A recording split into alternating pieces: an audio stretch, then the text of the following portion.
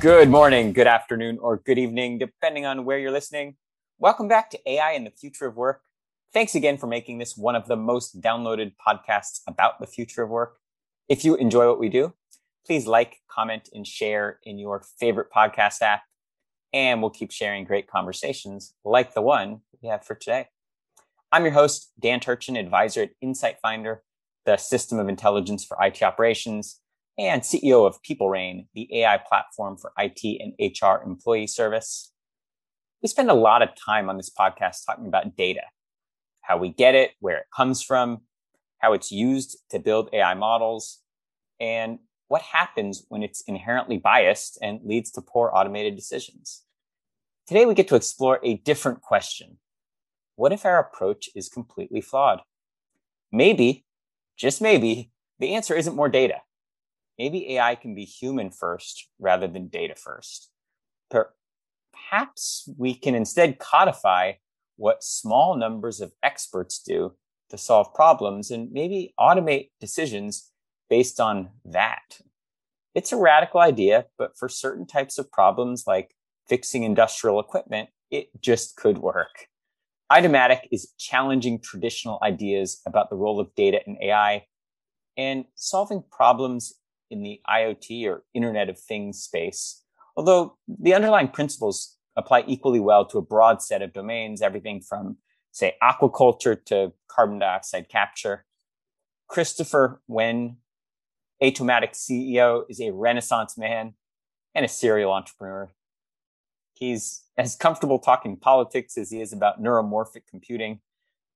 Christopher and a quite impressive team of AI engineers and research scientists founded Automatic last April following the successful exit they had of Arimo to Panasonic a few years back. Christopher received his doctorate and master's degrees in EE from Stanford and his undergrad from Berkeley.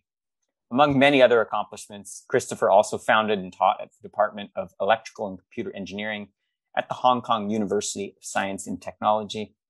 If you're not already, follow Christopher on Twitter at Pentagoniac. Thanks to our mutual friend, Tess Howe from Tess Ventures for the introduction. And without further ado, it really is my pleasure to welcome Christopher to the podcast. Christopher, why don't we get started by having you share a little bit more about your background and how you got into this space? Thanks, Dan. Pleasure to be here. Well, you've covered quite a bit. So maybe I'll just start at the end. Right. So the journey that I'm on can be dated back maybe 10 years, the most recent one. After I'd left Google, I updated my LinkedIn and said that I wanted to work on something in big data / machine learning. And this was 2011, 2012. Big data was still a term that people were just starting to grapple with, let alone machine learning. So it didn't make any sense to anyone. But I had a podcast earlier around 2014, where I said the reason for big data is machine learning. And again, that didn't quite make a lot of sense to people coming from the big data side, but of course now it's an obvious fact. So I started a company to do the machine learning, or now people refer to it as AI layer of the big data processing, big data storage, big data processing, and the application layer. Long story short, we were acquired by Panasonic back in 2017, and by then we had built the product, and I'd like to refer to it at the time as a bunch of geeks with algorithms, right? Panasonic was about to celebrate its 100th year anniversary, 2018. It was founded by Matsushita-san in 1918. And we did not know this at the time, but the reason for their approaching us initially as a customer, right? We're very excited about Panasonic, NASDAQ, CIA, Kohl's, and so on as potential customers. But what Panasonic did was set up a bake-off, right, between us and a few other well-known companies to solve some of their industrial challenges, specifically industrial AI. But what they were really looking for was a team and a technology that could help Panasonic be part of that transition into the second century of the company.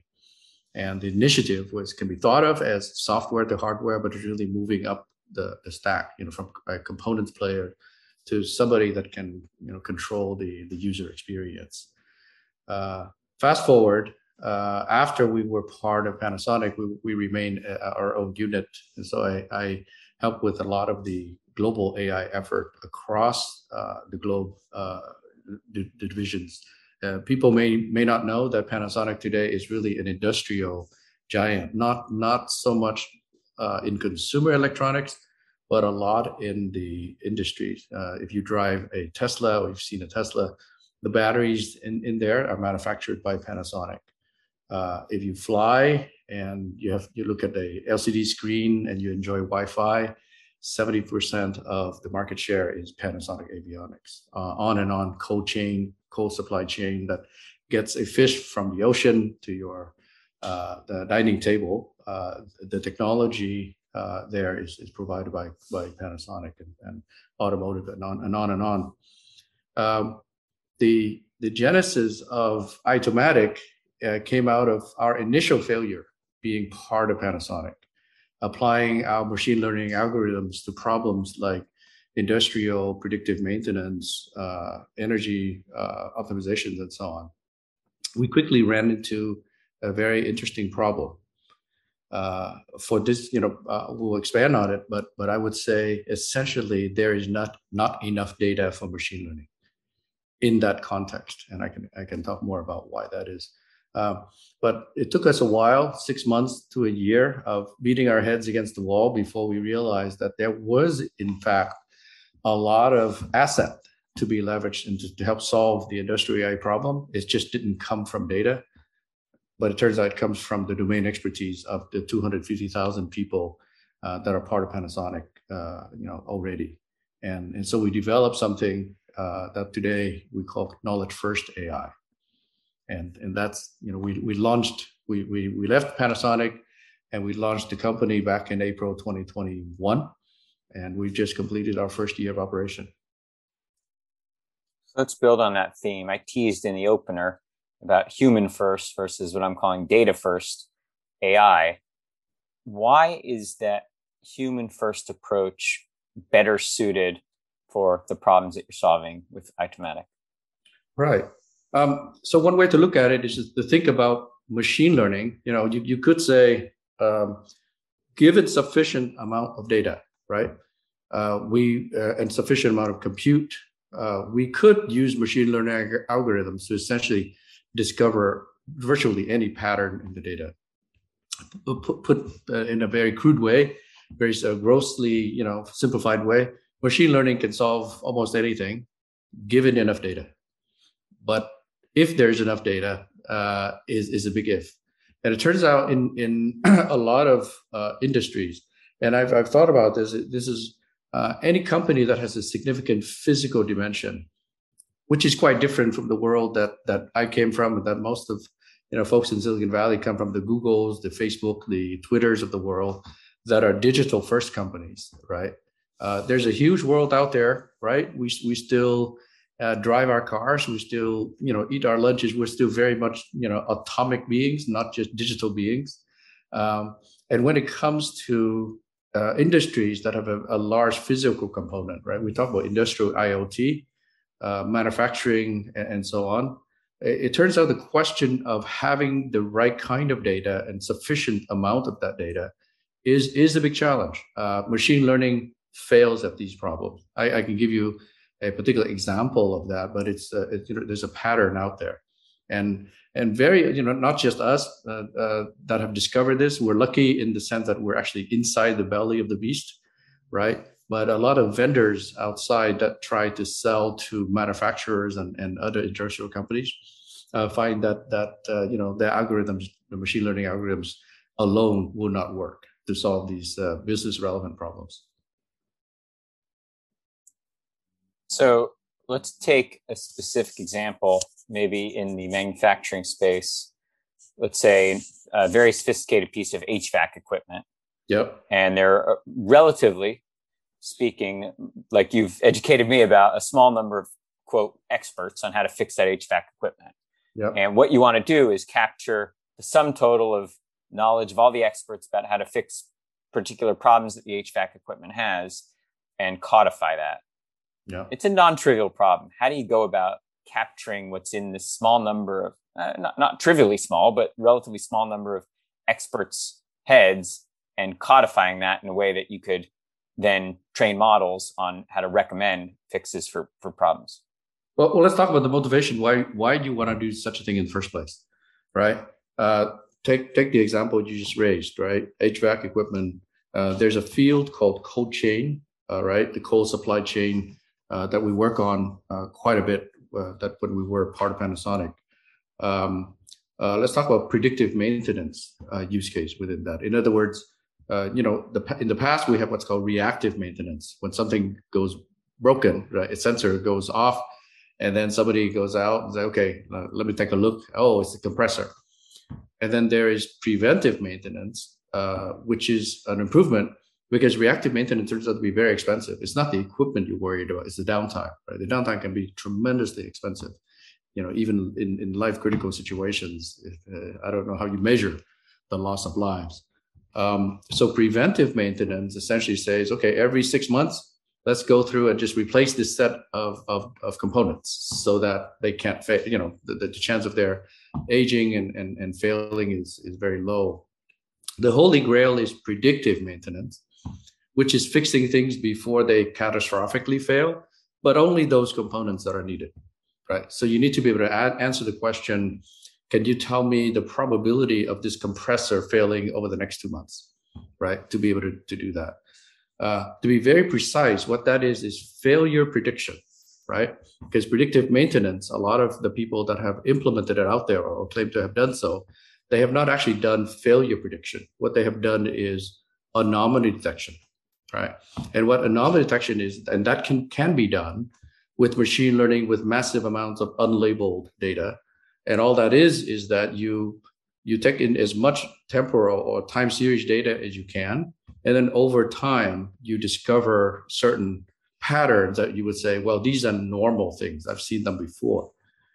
And one day you wake up and the sensors are sending a series of signals that are abnormal. They're not necessarily alarms, right? But these are patterns you haven't seen before. Then you trigger an alert. You say, okay, I'm seeing something strange. That is useful, but it's not actually failure prediction. All that is something looks different. Not even something is wrong, right? It could be that, the power source is a little different today. So what happens is machine learning ends there.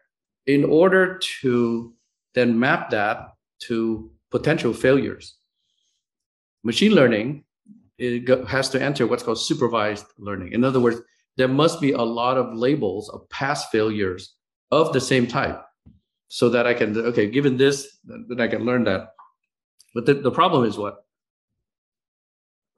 Equipment is generally designed not to fail a lot, right?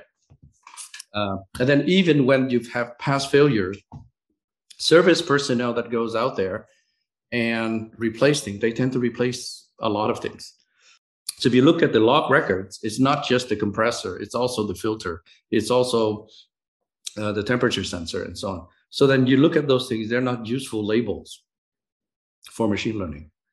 And yet when you give it to a human expert who knows that range of system, they will look at the sensors and they say, based on this reading, based on this pressure being too high and the temperature being too low, I think you should look at the compressor. So that's the original motivation of when we realize we need to talk to these experts, because we can only generate, using anomaly detection, signals that something looks different. It still requires a human expert with their domain expertise, with 30 years of experience, to look at the data at that time and then say, based on this, I believe the probability of failure A is this, failure B is that. It took us a while longer for us to essentially accept defeat, right? And say, okay, all right, we keep having to go through this manual process of asking the 3 experts that are available, in all of the country of Japan. Why not start to figure out how to codify whatever procedure or heuristics that they go through. And it was when we started doing that we began to succeed as a industrial AI unit. Right. So academically, this approach makes sense. And I certainly see it from the perspective of building a business at Itomatic. But if I'm one of the three experts, my reaction is I want to fiercely protect that tribal knowledge because I don't want to make it easy for you to automate me out of a job. How do you respond to that? Well, these three experts are having to service all of Japan. So they're actually overworked. But you touch on something very interesting, right? There was a talk I gave at the 2018 AI conference, O'Reilly conference in London. And one of the questions was, how do people feel about being automated away? Because, there's a lot of talk at the time, even now, about, masses of people, manufacturing, for example, being automated away by AI. What we do, and it turns out when we look across the landscape, most of the time it is about scaling the few human experts that do not have enough muscles and brains and time to go solve problems, that are at scale. That turns out to be the much bigger value creation for smart companies like Panasonic that know, what the points to leverage are. It's not so much about replacing, removing 10, relatively lowly paid manufacturing line people from their assembly line. So the use cases that resonate, for this kind of thing is very much about finding the cases where really only the human expert can solve, but you actually have so much deployment out there. And I think in the US, we may have talked about this in one of our earlier conversations. In the last 40 years, everybody's been encouraged to go to college, right? Nobody wants to do the trade work anymore. But it turns out trade work, maintenance, plumbing, tooling, and so on, that pays really, really well. So the world is in short supply of human expertise. And so what we're doing here with this knowledge first AI is to be able to apply that, at scale to but interesting physical problems for which machine learning with data alone cannot solve. So when we think about future opportunities, problems that can be solved with AI and machine learning, what would you say is the biggest constraint on innovation? Is it compute power? Is it storage? Is it the limitations of how fast we can process signals? Is it human ingenuity? What is it that's holding us back right now? I've been in technology for a fairly long time. When we started dating ourselves, when I said I worked on XNS, right, which is the conversion to TCP/IP back at Berkeley. I've seen a lot of these cycles, and the correct answer to your question is that it depends. The bottleneck or the long pole, if you're doing things right, you have a different bottleneck that sort of rotates every few years, every 10 years or so. In computing, we've got storage bottleneck, networking, communication bottleneck, or compute CPU bottleneck, right? Right now, where we are with respect to machine learning and AI, for example, for a very long time, it was a computing bottleneck, even though we didn't really realize it, right? And then in 2012, the Google Brain team published this work, that saying, well, we're just applying this deep learning algorithm, which has been known for a very long time, to a very large compute resource that at the Google's disposal, and suddenly the same algorithm performed wonderfully in such a way that sort of accelerated and went right past all of the other machine learning approaches. Today, it may seem like we are also compute limited, right? But increasingly, people are seeing, well, there are a few institutions, right? A few players like a Google or a Facebook or an OpenAI that says we're going to train extremely large scale models. But the next breakthroughs, a lot of us believe, is going to be in somebody being smart about the way of doing something, right?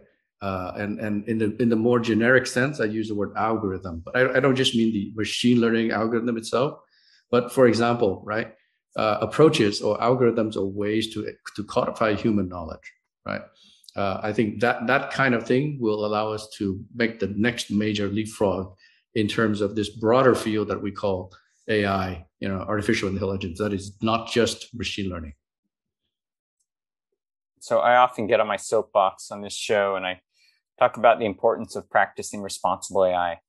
And as someone who's hired many AI engineers, and I know you talk a lot publicly about the field of AI engineering, what do you think is our responsibility as, let's say, vendors or anyone who's putting AI-related technology out into the public domain? What kind of responsibility do we have to train AI engineers to be ethics aware? Yeah. Strangely, that turns out to be a controversial question within the field. I regret that there are people in our field that say that is not the problem of the people designing or practicing these things. It's kind of like guns don't kill people, people kill people. I do think there's a shared responsibility, and I think that is much more than academic for people like us, because we do work on life critical systems. One of the things we do is automotive, both the in-cabin experience as well as automotive cybersecurity. Over the next few years, cars are going to be less like traditional cars and more like computers on wheels.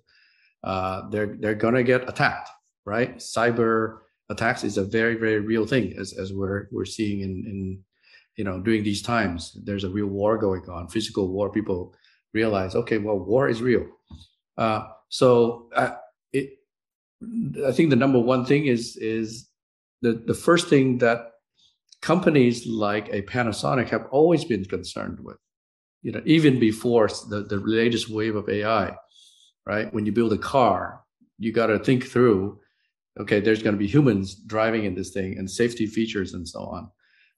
So the responsibility on AI practitioners or algorithm designers, researchers and so on, I think is not any less. You have to think about the impact of these things. How you go about these things, there's a lot of debate about it. But I think the way I think about it sort of philosophically, or my mental model, is the following. We focus too much on intent. What matters is impact, right? Because by incorrectly focusing on intent, it allows people the out of saying, if I don't mean bad, if I didn't mean to do that, I'm okay. But I think if we're held accountable to an appropriate degree for the impact of our work, then I think we'll begin to have the right systems and processes for measuring these things and even regulating these. You and I started talking about a recent guest that was on the podcast, Gordon Wilson, who's the CEO of Rain Neuromorphics. And you ended up drawing me on the back of a napkin a diagram of how potentially we could recreate the human brain in silicon. And it led me to be curious to ask you this question, which is, what gets you most excited in terms of research themes, potentially achieving some kind of breakthroughs that could dramatically accelerate the field of AI, maybe, similar to some of Hinton's research, a decade or 2 decades ago? Like, what's the next breakthrough that will be achieved in academia? Do you mean AI or you mean in terms of human impact? A lot of it comes back to, I was thinking more about, like, you were telling me about memristors and some things that we could potentially do with some fundamental breakthroughs. What's the fundamental breakthrough? Almost, I was thinking about it, like backpropagation or something that ends up being just a foundational technology that unlocked, deep learning. Like, what's the next equivalent of something like backpropagation? Right.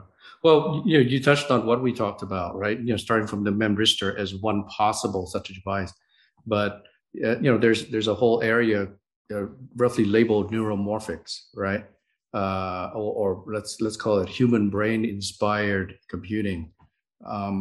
One thing to realize is that we went from CPU, which is a von Neumann machine. It's actually quite a very different, it's an unnatural invention, if you will, because the compute power we have is so little that we have to impose a lot of human knowledge, the programming from the outside, right? It's a non-learning computer, right? So we have this arrangement of compute separated from memory, and then they come together doing some processing and so on, right? And then we transition to this age of GPU, which happened to be, I would say, an accidentally useful computing unit, right? Because what a GPU does is that it doesn't generically do all the compute that a CPU does. It does the same kind of calculation, but across large arrays very quickly, which is a very useful operation for machine learning. And people get to be more efficient with FPGAs and so on. But I think the way I think about it is that all we're doing is we're simulating, right, the equivalent of a neuron, right? And I want to be careful because a lot of people say, you're oversimplifying. We're really not building the human brain, but we're inspired by that. But the neurons units that we're using today is incredibly inefficient if you think about it compared to the human neuron, or compared to the basic unit that we want. All the neuron really does in this sense is that sums up signal from a number of inputs multiplied by some weights, and then has a single output coming out, and then trigger if it's above a certain threshold, don't trigger if it doesn't. That operation can be vastly more efficient, right? You could use for example, a single transistor to do it, or you could use an optical device to do it, or we mentioned the memristor. So the idea of going through from all of the simulation, right, of the neuron equivalent to something where it's a single device doing so very efficiently. I think we've learned in the last, really 100 years that anytime you multiply compute power by a factor of 10x, amazing things happen that you and I can't sit here and predict in terms of use cases. So I'm pretty excited about, let's say the compute cost of AI today going down by a factor of 1,000, right? Who knows what kind of intelligence that would unlock. So let's say that's imminent, maybe in the next decade. What's one example of a behavior that will be commonplace in daily life that will be enabled by that breakthrough that would today just seem like science fiction? I think probably the very obvious one, that is what is AI, right? It's prediction, it's anticipation. Everything else, all the compute we've had up to this point is generally looking back, right? And then doing the analysis of that. But the decision making, the modeling of the future is still very much the domain of the human brain, right? Of course, we're at this transition where computers are starting to be able to be relied on. Right. That, in fact, that's my business in terms of predictive maintenance. Right. Is this compressor likely to fail within the next 2 weeks? Right. With what probability? So I think that's one thing that computers will get much better at. Right. They will be able to model the future much better, and they will be able to predict likely outcomes. Right. 80% sure this is what's going to happen, and 70% it'll be this case. And depending on how we build them, maybe they'll be doing so much more rationally than the way the human brain does it, right? I mean, people don't realize how flawed, how primitive the human brain is. I don't like to think in terms of building, the equivalent human intelligence. It's just another track of smart machines, right? So I think the ability for machines to be able to anticipate our needs, our wants, our desires farther into the future and more accurately, I think it's going to be a very interesting set of applications. So Christopher, time flew by. I got to get you off the hot seat, but I got to ask you one last question. Somehow it came up in conversation that you had a significant contribution to Unicode a while back, and you can share what that was. But my question for you is, given all of your many accomplishments as a researcher, a technologist, an entrepreneur, a professor, to this point so far, what do you look back on and say, that's my proudest achievement? That's hard to say, but I think referring to the conversation where I talked about Unicode, that was a remark where I said, I observed, and in fact, Well, I'll say shared that observation, and I'll share that I just shared such an observation, back in at Cambridge at Harvard, a few days ago. The most impactful thing of your work will not be whatever you think it is today. That I was referring to my work on Unicode, the Vietnamese part, the implementation of that. I did that work during my PhD, which was on semiconductor devices, right? And it was a hobby, right? I love working on that. I wrote Vietnamese keyboard software. I helped define the VIQR and the VISKey standards and so on. But that was my hobby. That was my passion. It consumed most of my time. I just spoke to my former PhD advisor to sort of remind him that I was only working on his work, maybe 20, 35% of the time. That's an example where, now that I look back, the Unicode work is far more impactful than whatever I did with quarter micron BiCMOS devices, right? And most recently, I was on a trip to visit the Kennedy School at Harvard, where they have a new initiative called the Global Vietnam War Studies Initiative, and I'm helping to sponsor that. And I reminded the participants, right? I'm a supporter of that. The people that spearhead that the impact, we can forecast, right? Their goal is, I think it's quite relevant to what's happening in Russia and Ukraine today. They're trying to promote through interviews, truth telling and healing, from of the wounds of that war. And I said, I fully support that, but I believe the impact of that will be much greater than anything any one of us here around the table can predict today. So that's how I think about the meaning of impact. So Christopher, we're out of time, but please share with our audience, where can they learn more about your work and about the work of Itomatic? Yes, so our website is probably the easiest thing to go to. It's Itomatic. It's like automatic, but starting with AI. So aitomatic.com. Excellent. Well, I look forward to having you back for another episode. There's so much that we didn't have a chance to unpack, but this is a great starting point. You mind coming back at some point? Absolutely. Good stuff. Well, this was really a pleasure. Thanks for hanging out, Christopher. Appreciate it. All right. Thanks, Dan. Well, that's all the time we have for this week on AI and the Future of Work. I'm your host, Dan Turchin, signing off, but we're back next week with another fascinating guest.